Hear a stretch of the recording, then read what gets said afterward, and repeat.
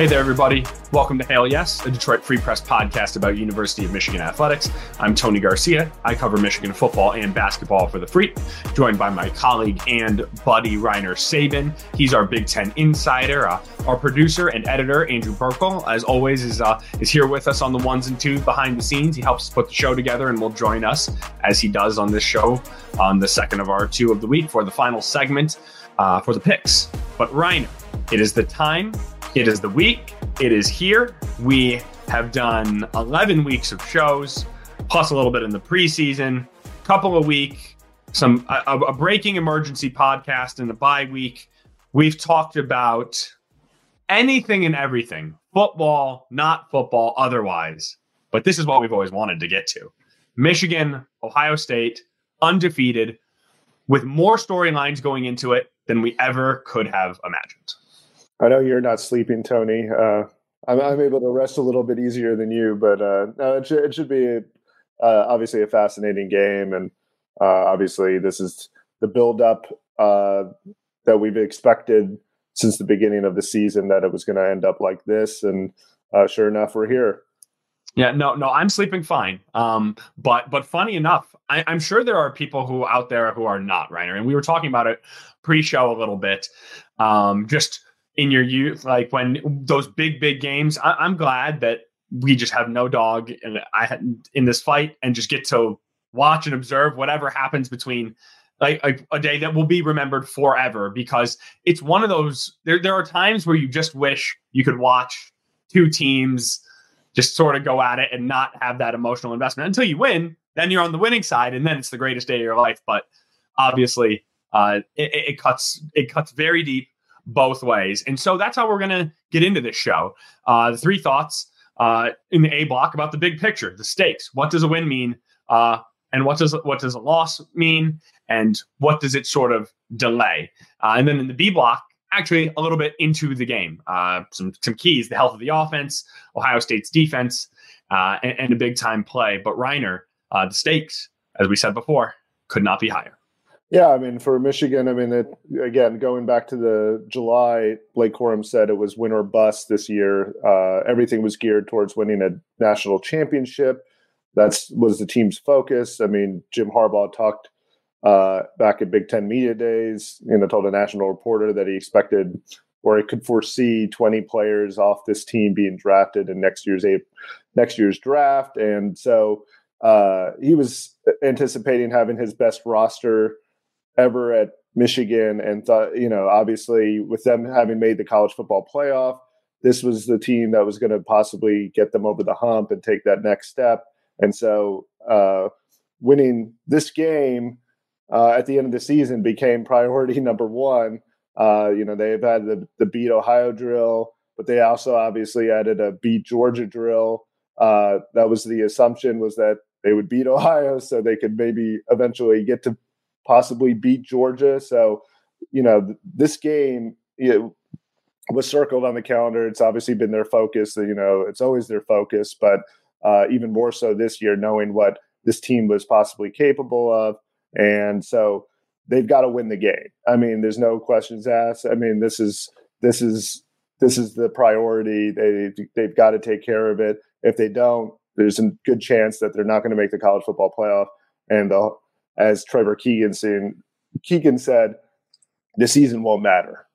Yeah, and those are strong words, and you wonder how people will look back at it with time to reflect. But you get the point of what he means, right? Like, this is what this has all been building to. Everything else was kind of assumed was going to happen, right? You can never say that, and you can't take it for granted. It takes away nothing of the work that has been put in. But without a win in this game, there's no Big Ten East title, there's no Big Ten title. Like you said, I don't see a scenario where, I mean, could it happen? Yes, but it's not a likely scenario like last year where Ohio State loses the game and is still able to backdoor its way in and get a second shot. Now, obviously that did not work for the Buckeyes last year, but they got the opportunity. This year, I don't think that Michigan or Ohio State, whoever loses, is going to get that shot. And that, Reiner, is why when we talk about the stakes and we talk about this game, I think this is the biggest game, arguably. I mean, I'm not a I know Michigan football. I've been around it for 30 years, but I'm not a professional Michigan football historian for every single game. I think it's safe to say this is the biggest Michigan Ohio State game of all time because next year, right? I mean, this is the final year with 4 teams going to the college football playoff. One of these teams, it looks like, is going to deliver that metaphorical kill shot. And now in the future, that won't happen unless, say, maybe one of these teams is going in with 2 losses. With a 12-team playoff, say one of these teams is going in with 2 losses, then maybe a third, like you'd be on the outside looking in. But at that point, were you really thinking you were going to be a national champion anyway if you've already lost twice before you've played the other one of these 2 teams? And so just these teams don't meet, like, yes, a couple of years in a row, they've both met 11-0. Just because it's happened a couple of times, and last year was maybe the biggest game since 06. But I think you can make the case that this game is every bit as big as 06 and even larger, Reiner, because think about what does a loss mean, and what people say of how it invalidates potentially right, wrong, or indifferent those wins in the past, because we know the narrative and the allegations that are swirling around this program. Yeah, I agree. I mean, and also you have to consider the new Big Ten format. I mean, there's a good chance that if Michigan and Ohio State were in the same situation, they'd play again next week, in the Big Ten title game. So it does add some significance to this game just because it'll be the last in this era of college football and this era of the Big Ten. So I agree with you. And, as far as, what it means for Ohio State, I mean, I think in some ways, like for Ryan Day, I mean, he's got to take care of this game and win just because he's approaching John Cooper territory as coach, and so and to right the ship. I mean, as it relates to Ohio State and the rivalry that they had dominated for so long before 2021, when Michigan really upended the series and has become the dominant team in the Big Ten. Of course, like you alluded to, the allegations rolling around for Michigan, it becomes huge for them to, again, validate this run when they've gone 36-3 since 2021. Obviously, that's run concurrently to what has been alleged as far as Connor Stalions' involvement in running an advanced scouting scheme to, steal the signs of the opponent. So people can read into it what they will, and they have. They've used the last 2 games to try to, find evidence that would either substantiate their claims about Connor Stalions or try to invalidate, his effect on potentially, Michigan's success. So yeah, this game has a lot, even beyond just the win-loss and what it could mean as it relates to the college football playoff. It can mean everything as far as the recent past and also the future of Michigan football. And just even, I mean, my next question was going to be, who needs it more? Jim Harbaugh, who will not be on the sideline, obviously, or Ryan Day. It is a bit that part. I mean, I'm sure Michigan fans are obviously very aggrieved or feel aggrieved about Jim Harbaugh not being there. But I think we should all feel aggrieved that we are not going to get to see a Jim Harbaugh, Ryan Day moment, because to say these two do not like one another is an understatement. I mean, if you go back to the days of, no matter how hated this rivalry has been, but like Woody Hayes and Bo Schembechler, like Bo Schembechler gave a eulogy at Woody Hayes' funeral, right? Mm-hmm. And Woody Hayes visited Bo Schembechler in the hospital when he had like a condition of some sort, right? There was a mutual underlying of respect. These two cannot even say the other's name or a positive thing about the other person, right? And so there's just that. I mean, how much each of these men want it for that reason as well. But if you just look going forward, my question to you, Reiner, is who needs it more? Because I have a thought, but I want to see what your thought is. I mean, I would think possibly Ryan Day needs it more because the question is, I don't know what Jim Harbaugh's status is going forward. I think, presuming that Ryan Day has a lot more to possibly lose by losing this game because he loses, a certain segment of the Ohio State fan base, I think, should he lose this game. Whereas like Jim Harbaugh, he's not going to lose the fan base, but I mean, his status is up in the air as far as, the future at Michigan. It always is, each offseason. Ryan Day wants to probably stay as Ohio State coach. So losing to Michigan for the third straight year would be, very, very detrimental for his future in Columbus, I think. Right. No, and that's hard to disagree with. But here I go. I see it the other way, right? Because if Michigan wants Jim Harbaugh to return, and obviously a lot of people around the program does, I think a win is really, really critical to making that happen. Now, there will be a lot of people in Columbus who want Ryan Day gone should he lose. I just don't think that they'll get that. I think 11-1, consistently top 5. They're not going to fire him for that. John Cooper. I don't especially with the playoff with the new form. Hold on, with the new format next year and the playoff expansion. Of course, Ohio State has the highest of expectations. They never would have let a coach stick around as long as Jim Harbaugh did with that many years in a row. And you're right. And 3 might be where they draw the line. I just think with an expanded playoff next year, they know they're getting in. So it's geared in a different way. And so do you think, Ryan, like, for whatever reason, as awful as this would be, is Michigan maybe a bad matchup, but Ohio State is still doing everything you need to do to win on a national level? They are. And so I'm saying with a new format, like, you can still get to that path. But a loss for Michigan, I don't know if there are already, and I mean on the Jim Harbaugh side, there's a lot of reasons Jim Harbaugh might not want to return. Who knows if he's eligible to coach next year, right? And a loss would certainly take wind out of their sail for a minimum. So I think for Michigan's future, if you want Jim Harbaugh and everything going forward, you need this win.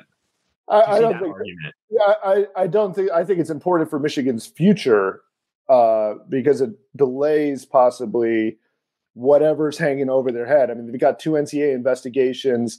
2024 looks very ominous for Michigan for a lot of reasons. I mean, including the potential exodus of talent, the harder schedule, just the new Big Ten format, all the change that's possibly looming over this program, including possibly, Jim Harbaugh's, uncertain status. I mean, as whether it's mandated by the NCAA with the sanction, or he up and leaves. So there's a lot going on as far as Michigan is concerned, and why a win at least would again continue their championship dreams and keep 2023 in good shape. And would actually lead for a nice clean break between 2023 and 2024. Here, it seems like if they lose, 2023 would just bleed into 2024, and this would be the beginning of a period of potential volatility for this program. As far as Harbaugh, I don't think it matters because, again, Michigan before in 2020, he was 0-5 against Ohio State. They were 2-4. Nothing happened to him. I mean, he got a pay cut, but again, they stuck by him. So, and he's come back and he's won twice since. I don't think a loss would really affect him one way or the other. I think the fan base and the administration has shown that they'll stick by him for practically everything. I mean, again, he's overseen a program that's right now under investigation twice, and there's been a lot of bad stuff that has happened, especially in the last few months here. And, it seems like the support of him has been as strong as ever. So I don't think a win or loss really does anything as it relates to Jim Harbaugh. But I do think a loss would be very, very damaging for Michigan as it relates to going into this a very uncertain 2024. Right. And so you answered the question better than me. My question was, who does it mean more for, Ryan Day or Jim Harbaugh? I see individually why for their future. I just meant Jim Harbaugh. I see how it Jim Harbaugh and Michigan are just so overlapped. It feels like they are one in the same. And so I meant to do that. But I think your point at the beginning is well taken, in that it does looking forward. Oftentimes, like sometimes there are rare times where it feels like you might not need hindsight.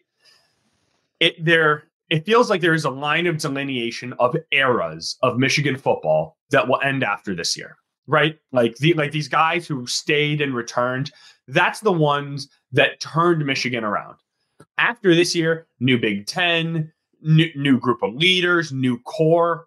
It is going to look different next year. And so you're right. There is a very clear time and severing point that could happen, and which is why and I think a loss kind of slices through that. But with a win, you can continue the momentum, which is what you want, obviously, if you're Michigan. Yeah, absolutely. And so, I mean, again, for Michigan, again, for many, many different reasons that, they need to win this game. It's critically important, I think, to the program in the here and now, and also into the future. So, in a lot of ways, what Keegan said is kind of correct. I mean, if they don't win, the season really doesn't matter. I mean, they've only got, one signature victory thus far. I mean, even going back to last year when Ohio State lost, I mean, they did beat Notre Dame and they beat Penn State. I mean, they at least had two games and they were challenged in the non-conference season. Michigan didn't have that last year, so they had a very thin margin for error. This year, it's the same thing. They have a very thin margin for error. So, I mean, you have to win a game like this because you don't have that. You haven't been tested very much this year, and so it gives Michigan. It puts all the emphasis on the final game of the season for them. Yeah, their resume is not deep enough prior to this, and they would still go to either the Orange Bowl, Fiesta Bowl, Cotton Bowl, Peach Bowl, whatever. But that, I mean, who would even play, right? When you got 20 guys who are looking at the NFL and those sorts of things. And when they've said all year long, one track mind, right? We're playing for one thing. It would be very tough to come up short of that. So on the other side of the break, that feels like a good place to cut it. We'll talk about some keys to the game and what they need to do in order to keep the dream alive. That's next. This is Hail Yes.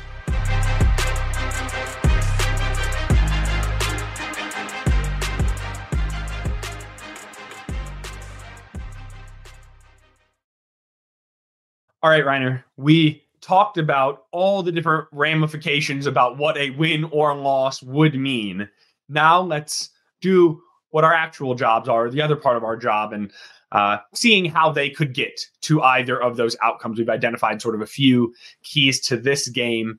And number one, Reiner, I think that we both independently thought is one that Michigan had not really been having to deal with, or no question marks. And until this week, which is not really when you want them, sort of the health of this offense and who's at or near 100%. Yeah, I think it has a huge bearing on what the outcome of this game, and it could have a real effect there. I mean, how healthy is JJ McCarthy? He appeared a little hobbled, as you noted in the pregame. Didn't look particularly sharp against Maryland. They didn't really run him very much. And that's a huge factor considering some of the issues that Michigan has experienced with the pass protection these last two games. They've looked very vulnerable in that sense. And so the ability of McCarthy to extend plays, maybe create some extra running avenues with his legs ends up being a huge factor in this game potentially. And so, it's going to have a big effect. I think they need to probably be in top condition against this kind of defensive front that Ohio State presents. Jim Knowles is obviously not afraid, as he showed last year, to bring the house. I mean, I think he'll be a little bit more cautious this year, certainly, but I still think that they're going to try to come up with some exotic blitz packages and different things to try to expose Michigan's pass protection. Especially on the right side where, Carson Barnhart has been beaten pretty badly these last few games. Yeah. I think it's a good point. And Ohio all of them, a number of them. But I want to stick with JJ at first for a minute because you're talking about the key being with his legs. Yeah. I would not make any sort of assumption that that's something that he's just going to be able to do, right? Because in the last 3 weeks, he has not at all. 14 carries for -4 yards. Now, of course, in college, that does include sack yardage. But just for perspective, his other worst 3-game stretch this year was the first 3 games of the year that also came without Jim Harbaugh, where he had 7 carries for 35 yards. Now, that was in the non-conference when they were protecting him, right? Well, so that's 2 things. One, it was weaker competition, so he was not taking those sack yards, so he was not going backwards as much. And 2, they were not running him actively because they did not want to get him hurt. Because look what happens, right? He goes down in the fourth quarter against Penn State, and he has not looked the same since. Now, I asked him on Monday specifically, how is he doing? How is his ankle? And he said he was good. Sharon Moore doubled down, said as much after the game, said it on Monday. I was listening to an interview he did on the radio Tuesday and said he's felt better the past 2 days than he has the past 2 weeks. So you got to hope that that's all true. But I mean, what else are they really going to say? And here's the other thought, right? It's not just JJ McCarthy. 2 tackles. Ladarius Henderson, now it sounds like he practiced Tuesday. They are expecting him back, but he got dinged up last week. Is he 100%? How healthy is he?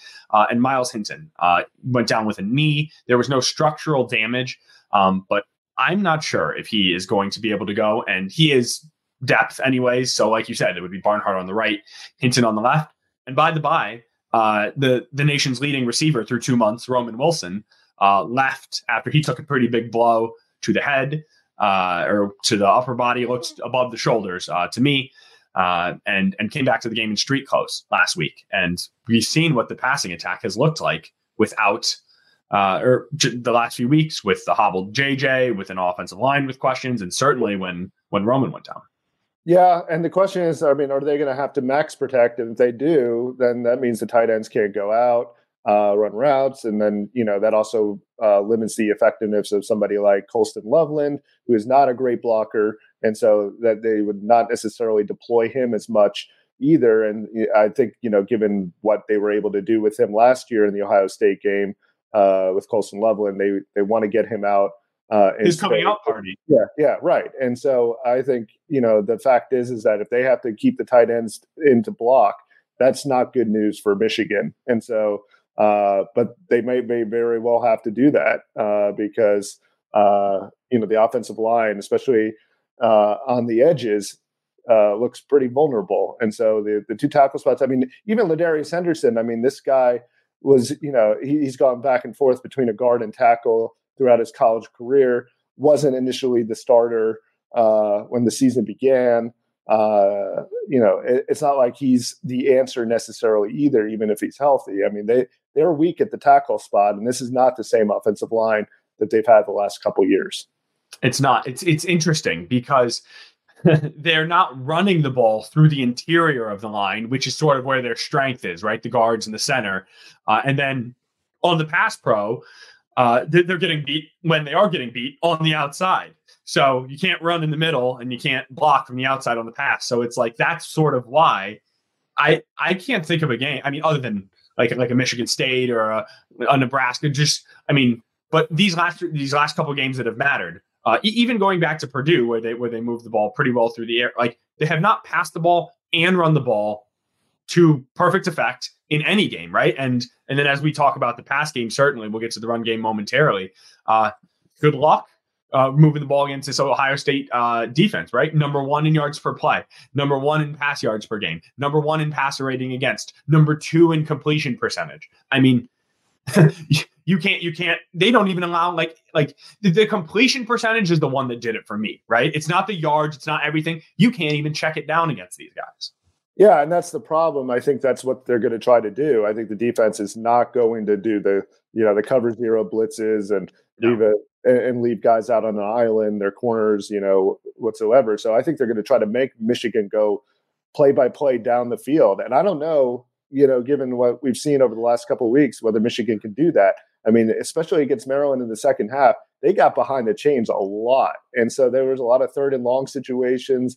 And that was a little bit, concerning if I were Michigan. Mhm. This is not new, Reiner.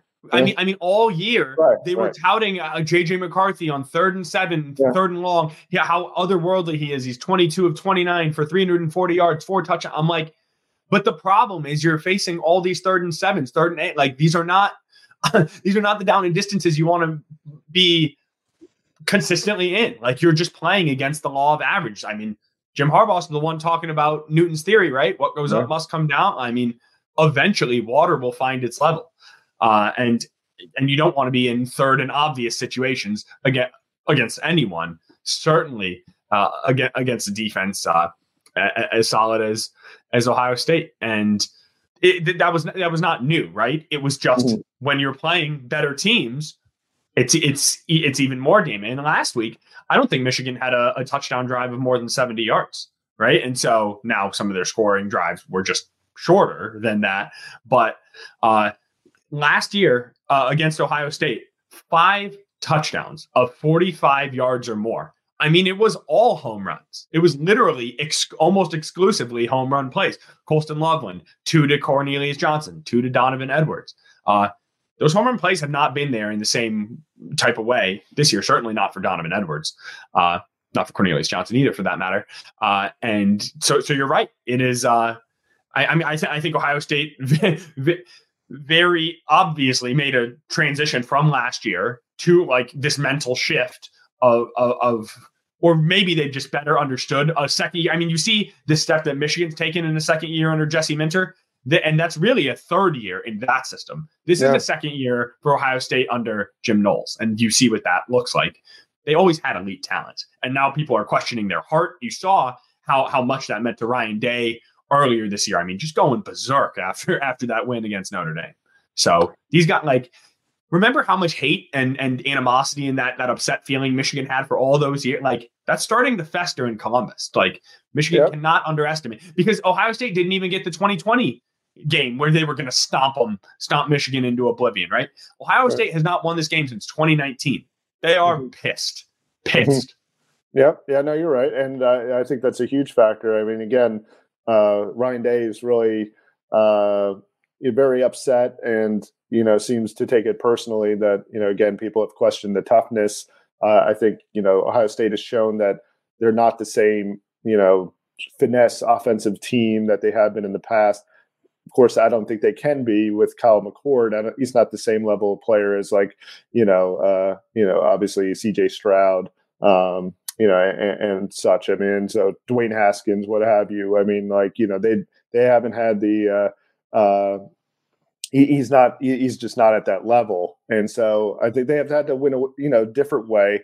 And it's been defense, a little bit more, rugged style, but they still obviously have Marvin Harrison on that side. And, for Michigan, and Ibuka and Stover at tight end. Yes. I mean, so it's like, it's still, Henderson is back in the back. Yeah. Right. And I think, he could be a big factor. I mean, again, the run game has to get going for Ohio State. I don't think they want to put it all on Kyle McCord here. And if they do, I mean, again, Michigan's got to bring pressure. He hasn't been nearly as good when he's under pressure. And, it's not just blitzes. They need to get pressure from their front 4, or front 3 or what have you. And especially, from the interior tackles that have been creating issues for quarterbacks. I mean, Kenneth Grant, Mason Graham, Chris Jenkins, those guys have to get going and be able to create some issues from the interior.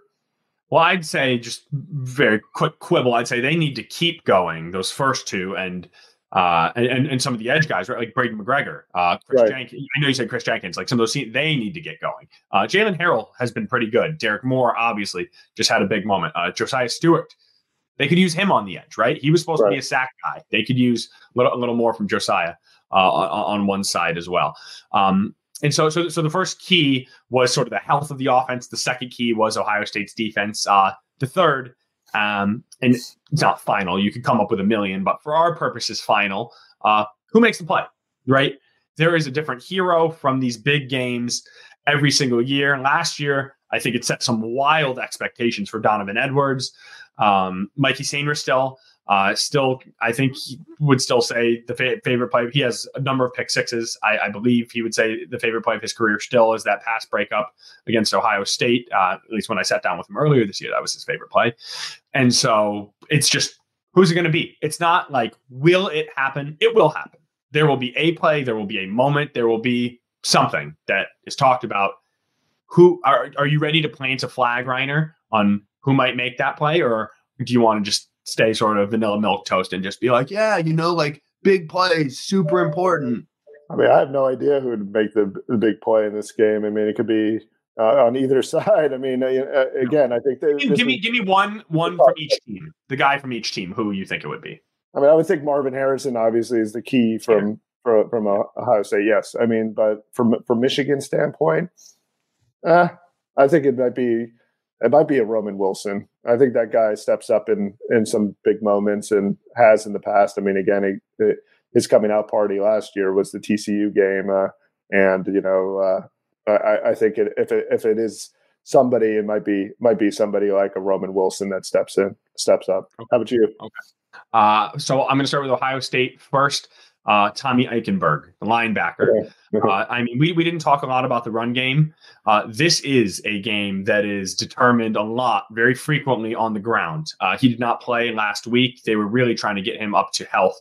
So just his ability to impact the game in the front seven. And also, JJ was a little loose with the ball last week. He was locking on over the middle to his tight ends. If they're not, I mean, watch out for a pick.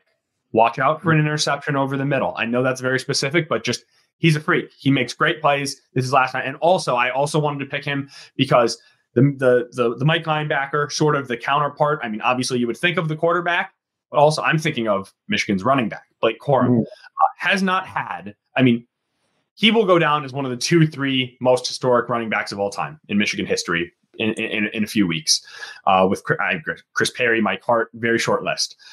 He has not had his signature moment against Ohio State. He was injured last year. He was the backup in 21, and he still ran for 87 yards on only 6 carries. And then the year before, there was no game. Blake Corum, as sort of one of the heartbeats of this team, I'm going to look at his final box score and see what he did. So those are our keys. I think we did a good job not giving away which way we're leaning with this game. It's because it is very tight. On the other side, we'll bring in Andrew Burkle for all the picks and to get us caught up. I think it's a tight race in the picks. It's coming down to the wire. We'll pick 4 more games during rivalry week. Don't go anywhere. This is Hail Yes.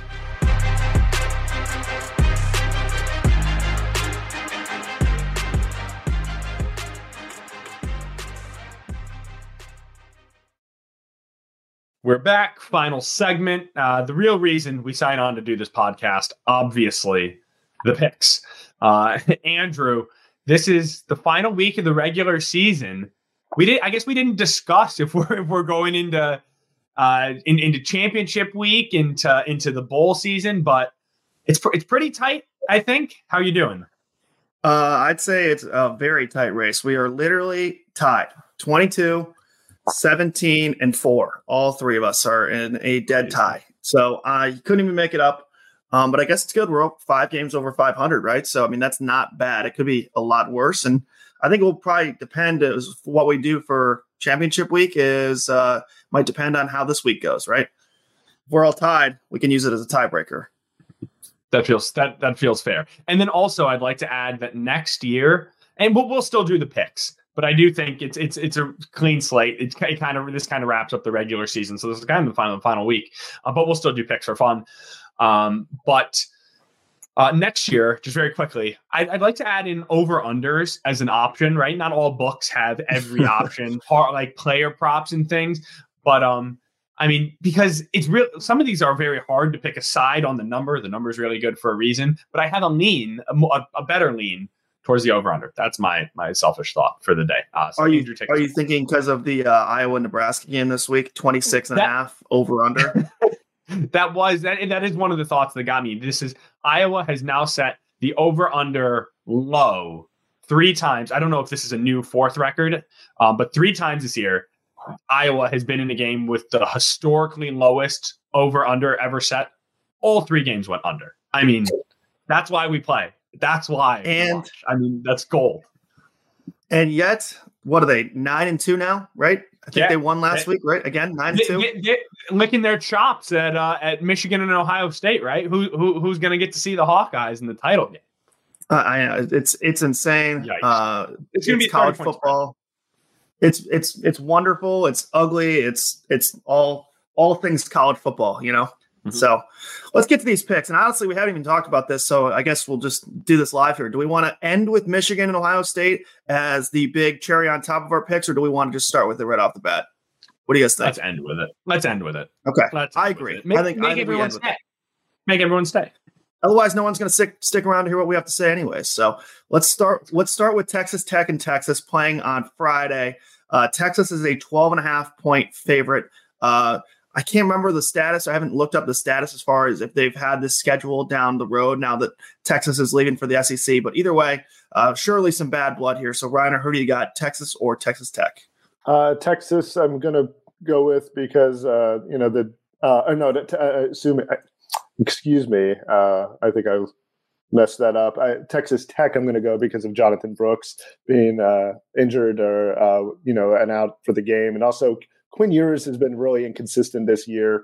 There was a lot of talk, I think, after the Alabama game. He was very high about, or NFL scouts were very high about his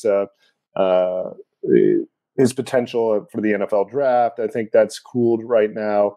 People are having second thoughts about that. So, I mean, it's just indicative of very up and down kind of quarterback. And now with the running game not necessarily being there, I'm not so convinced. And, I think again, Texas Tech, Joey McGuire has been able to kind of sometimes pull a rabbit out of his hat every now and again. So I think he'll have his team, especially up for Texas. I mean, that, everybody in Texas that's not Texas wants to take down Texas. And so it's one of those games that I have a feeling that, Texas Tech is going to come with their A game. And I don't know if Texas will come with their A game themselves.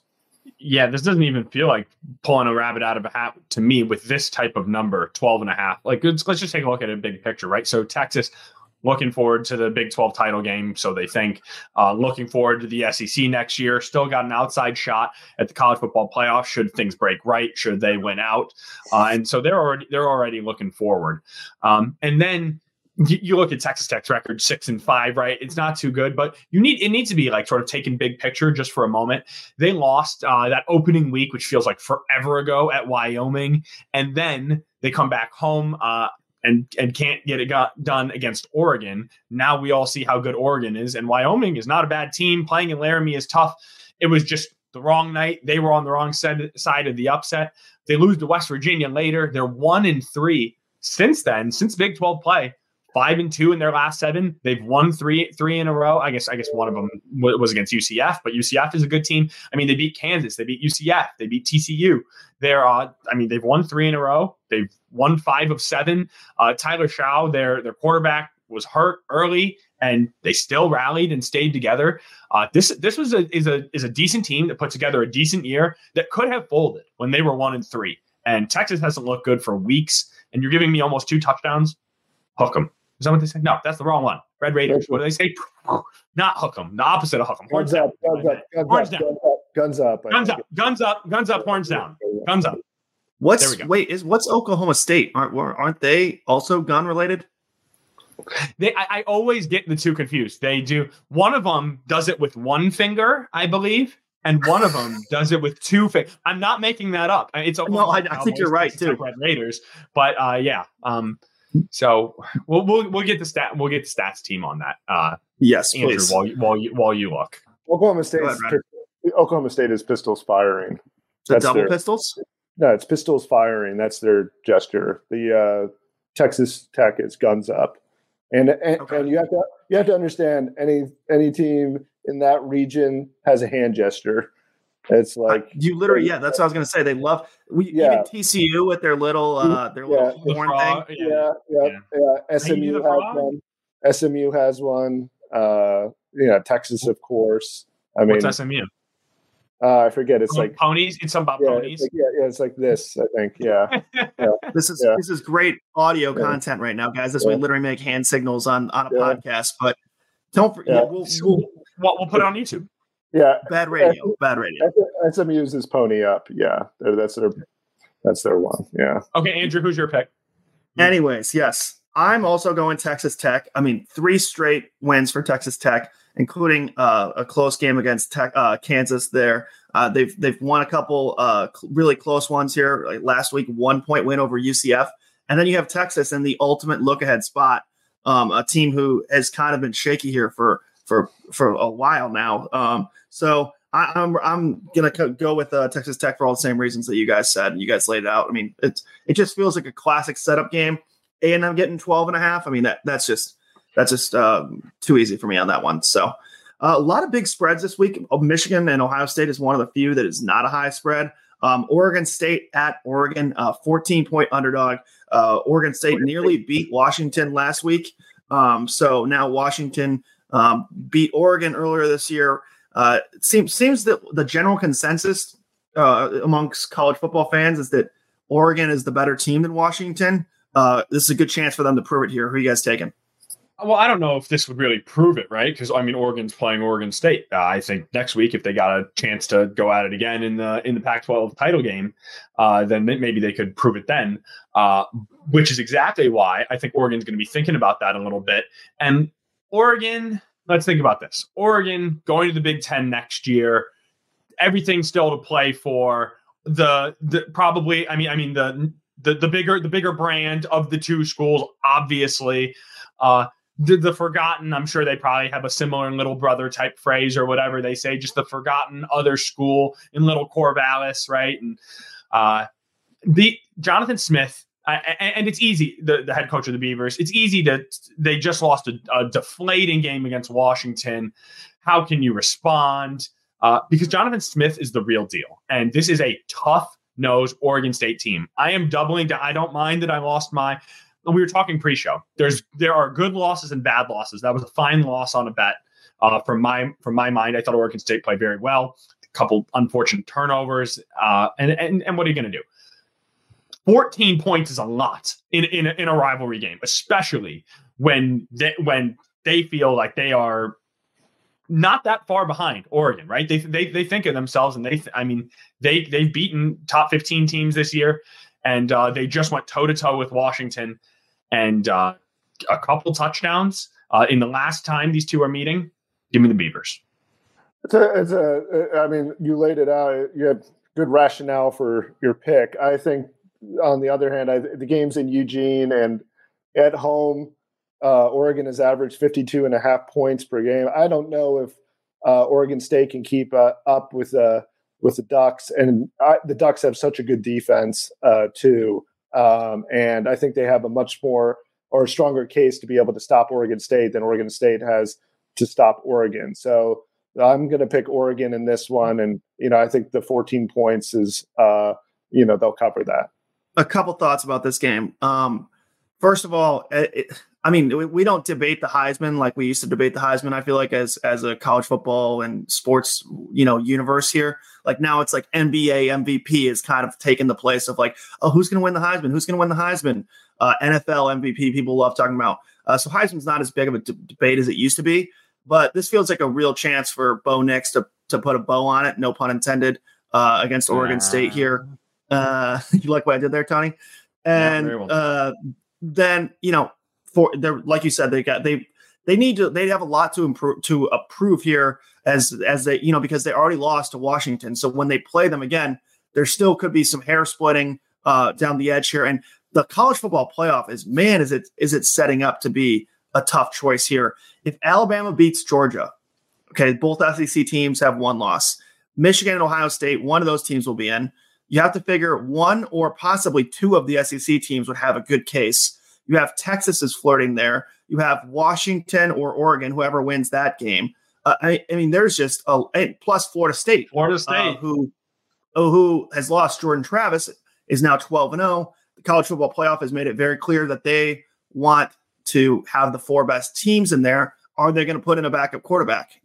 I just think that these games are going to matter because it is going to be splitting hairs. So I'm going to take Oregon in a blowout effort here over Oregon State. Yeah, just to add to the home differential, Oregon's outscoring teams at home on average. It's the average score is 53-16. I mean, it's ridiculous. And so, it just that's a tough place to play at Autzen Stadium. And again, it is a rivalry game, so that it's going to be tightly contested probably initially. But I just think Oregon ultimately overwhelms them. I like Oregon as one of the top 4 teams in the country. I like them even more than it's a complete team. It's a complete team. Yeah. Yes. No. It is. And so I didn't just easily pick it, right? Yeah, but I like that formula. I'm very comfortable with running and defense. That travels. That travels, especially when it gets 2 touchdowns. Mm-hmm. Real quickly, 1-word answer: yes or no. Danny Lanning, Texas A&M. No, he already basically said he's not leaving, so I don't think he will. It's easy to say it though, right? But he's got it good. I mean, again, it's like why would you take a step down? Yeah. Oregon, I would. Oregon's a better everything. I agree, but Texas A&M. I wouldn't want to touch Texas A&M with a 10-foot pole. Who has higher expectations and underachieves more than Texas A&M? It's horrible. It's a horrible booby trap of it. And you want to go live in College Station? Have fun. Yeah, I think he's got a better setup with the Nike money at Oregon, and then also they're going into the Big Ten. Yeah, they're getting paid. They're going to be relevant for quite a while, and he's got a good thing going there. I don't think he wants to up and leave for to Texas A&M, and I think. Actually, one of his right-hand men there worked at Texas A&M, so he could give him the lowdown on that. And I have a feeling he left A&M for Oregon. So, he'll be able to get a good grip, understanding on that particular job. And I don't see him going there at all. Yeah, I think he sticks at Oregon, and he should. That was a great one-word answer, Rainer. Yeah. Sorry. Yeah. Well, all right, let's take a look at the Alabama-Auburn game here. Not as competitive as it may be in normal years between these two. Auburn's kind of downtrodden right now. So 14.5-point favorites, Alabama is. Reiner used to cover Alabama, as everyone on this show knows, from constant references from all of us. Honestly, we mention it more than Reiner, Tony. We really do. So we give him a hard time, but Reiner, we'll start with you here. Well, looking at this game, Alabama's really righted the ship after the Texas game, as I've kept talking about. Anytime this game, Alabama comes up in our picks, but they really have. They've gotten the offense going. The defense looks solid, so much more solid than they did a year ago. And in some ways, Jordan Hare has been a house of horrors for Alabama at times. They've had some, really crushing losses there. But this Hugh Freeze team is just not up to par with Alabama. The offense is just not good enough, and the way Alabama's defense is playing, especially their pass defense. They've got some real guys back there with Terry and Arnold, and Jalen Key and some of those guys on the back end, and it just looks like it's not going to go well for Auburn on this day. So I'm going with Alabama here. I know it's, again, usually I wouldn't go do this, especially against the Hugh Freeze team. Hugh Freeze has given Saban fits back at Ole Miss, usually comes up with something to scheme them out. But I just don't think Auburn has the players on offense to be able to create any kind of issues for Alabama. And I think Alabama's offense is good enough to just kind of blow them off the field. Right. I'm kind of having a pattern here, right? Texas Tech, 12.5. I like the points at Texas. Give me that. Oregon State, 14 points at Oregon. Give me that. Auburn at home, getting the most points. Still want nothing to do with it, right? It's not just a point thing. It's also a scheme thing. You thought I was going to go with Auburn, didn't you? No. They can't move the ball. And so even though the over-under is at like 42 or so, which would imply, and with a 14-point spread, which implies that it's going to be somewhere around a 28-14 game. So they just need to score 2 touchdowns. I don't think they're scoring 2 touchdowns. Auburn looks broken. They and just has not moved the ball at all. Alabama, as you laid out, just continuing to ascend. And this is the perfect. There's no look ahead to Georgia, right? You got to go beat the snot out of your rival, and then you get to go play Georgia. So no trap game, no nothing. Just a better team taking it to their rival, like we saw happen in the state earlier this year. I made a mistake. I meant to not say Jalen Key. Caleb Downs is the guy that, it could be a huge difference maker on the defensive side for them, the DB. I mean, he's been involved in a lot of plays. He's their leading tackler, and also as a safety, he's also had a big impact as far as interceptions and such. So, I mean, he's somebody that Peyton Thorne's going to really have to be mindful of going forward. So, sorry about that. Inexcusable. 1 week suspension. Yeah. Can you get your Alabama secondary name straight? Yeah, I'm sorry. Yeah. I don't know why that Jalen Key popped in my head. No, we're kidding. Alabama's offense been absolutely rolling these last few weeks. They've been playing kind of a different style, a little less open than they were a few years ago. But 49 against Kentucky, 42 in that fun game against LSU a couple weeks ago. And then 66 against Chattanooga, which doesn't really mean that much, but even 34 against Tennessee. So if they score anywhere near those point totals, I just don't think Auburn can keep up with them on that side of the ball. So like you guys said, it's just going to be too much for Auburn. And then looking back on the history of the last few years of games here, Auburn has their most recent wins are 2019, 2017. And both those years, Auburn had a pretty good team. So Auburn seems to be competitive in this game if they have a good squad. But it's just like I just don't think that they're up to par this year. And this is one of the worst Auburn teams in a while, I think, offensively at least. So I'm going with Alabama as well. All right, it's that time. All right, final game here, as you guys have all been waiting for. Now, Tony was saying before the podcast he didn't even realize he had to make a pick by today. He wanted to punt the can down the road as far as possible. So that's why I'm talking about an over-under. This is a perfect over-under spot. I'm not. Oh, come on. You can't back out of picking this game. That'd be so I'm not. I won't. So, of course, I'm going to put you on the spot first, Tony. Ohio State, Michigan, 3.5 point spread. Who are you taking? So, Michigan not playing its best ball as of late. Questions on the offensive line. Questions at receiver, not running the ball all that well, getting intermittent pressure on the quarterback defensively. Yes, been stout all year on defense until last week, the pass game. And they were not just picking on Josh Wallace. Will Johnson was had. Mikey Sainristel, who's playing at an All-American level, has been had for some big plays as well. All three of them are going to have some tough matchups with Abuka and Stover and, of course, Marvin Harrison Jr. This is not a game where Michigan just goes out and has a talent advantage. And down Jim Harbaugh, down a linebackers coach. They have a lot of good coaching. They have a lot of great coaches and a lot of continuity, but it's hard to say they have a coaching edge right now either. Just not that Ryan Day's proven it in a big game. But Sharon Moore's never been in this moment, right? And you might not think that matters. It does. It does. And so there is a ton going against Michigan right now. However, sometimes you just win. And Michigan has continued to do that. They have not looked bad, or they have not looked great, but they come up with the timely plays. There were 7 of them last week by the defense and the special teams. 2 Mikey Sainristel picks, a Kenneth Grant sack, a Mason Graham sack, a punt that's downed at the 1, a blocked punt, on and on and on it goes. They have enough playmakers. They're at home. They got the edge. And I think in overtime, Michigan wins by a touchdown. They get the ball first. They score a touchdown. Sack in overtime. I don't know who gets it. Maybe Jalen Harrell.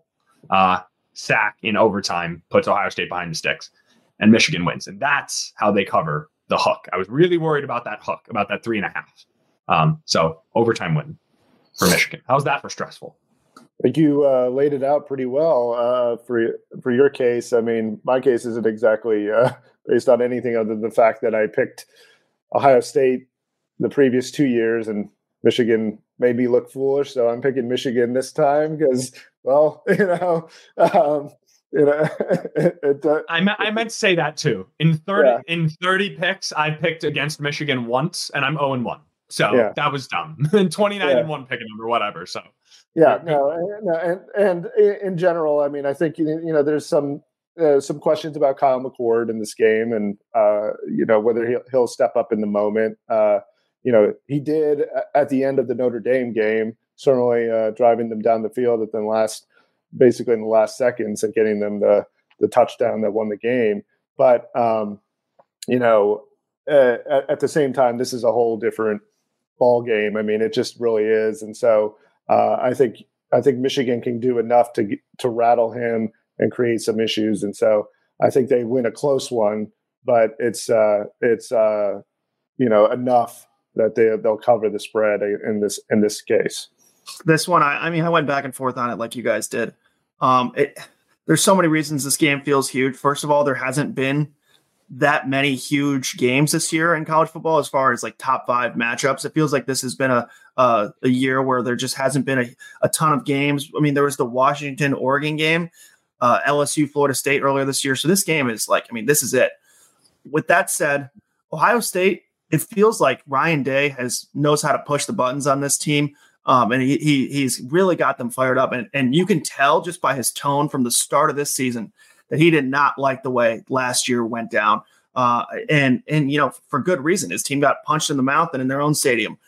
I don't think that just goes without anything happening in the next year. So I'm going with Ohio State. They have plenty of weapons, like you guys have pointed out. And even Maryland was able to get some decent plays and get the ball moving last week. I think we all agree that Ohio State is significantly better than Maryland. And their defense, I mean, yes, their offense is probably the most scary offense Michigan has played this year. That's not a tough competition necessarily, but their defense is right there with Michigan in almost all the statistical categories. So I'm just going to, first of all, you guys both pick Michigan, so it's an easy one to pick Ohio State, just to be different here as well, of course.